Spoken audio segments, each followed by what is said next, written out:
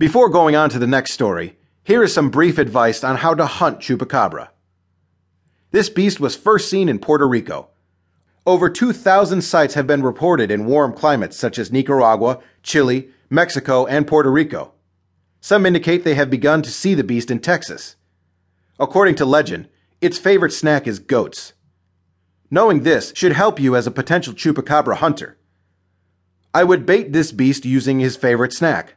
Legend indicates it sucks the blood out of its prey sometimes, leaving no blood whatsoever. Its vampire-like tendencies give it away. Research shows that most livestock-related victims of this beast had puncture holes in their neck. The word chupacabra means goat sucker. To catch a chupacabra, I would choose a remote location on the outskirts of a farm on the south side of Mexico or somewhere in Puerto Rico.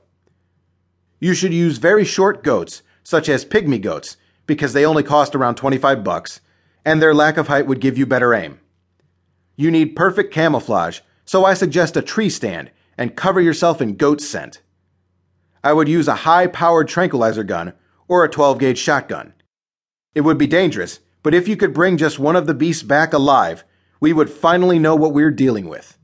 Make sure you have one backup weapon, and I would fasten myself to the tree stand. One slip, and you could be the next victim of the chupacabra.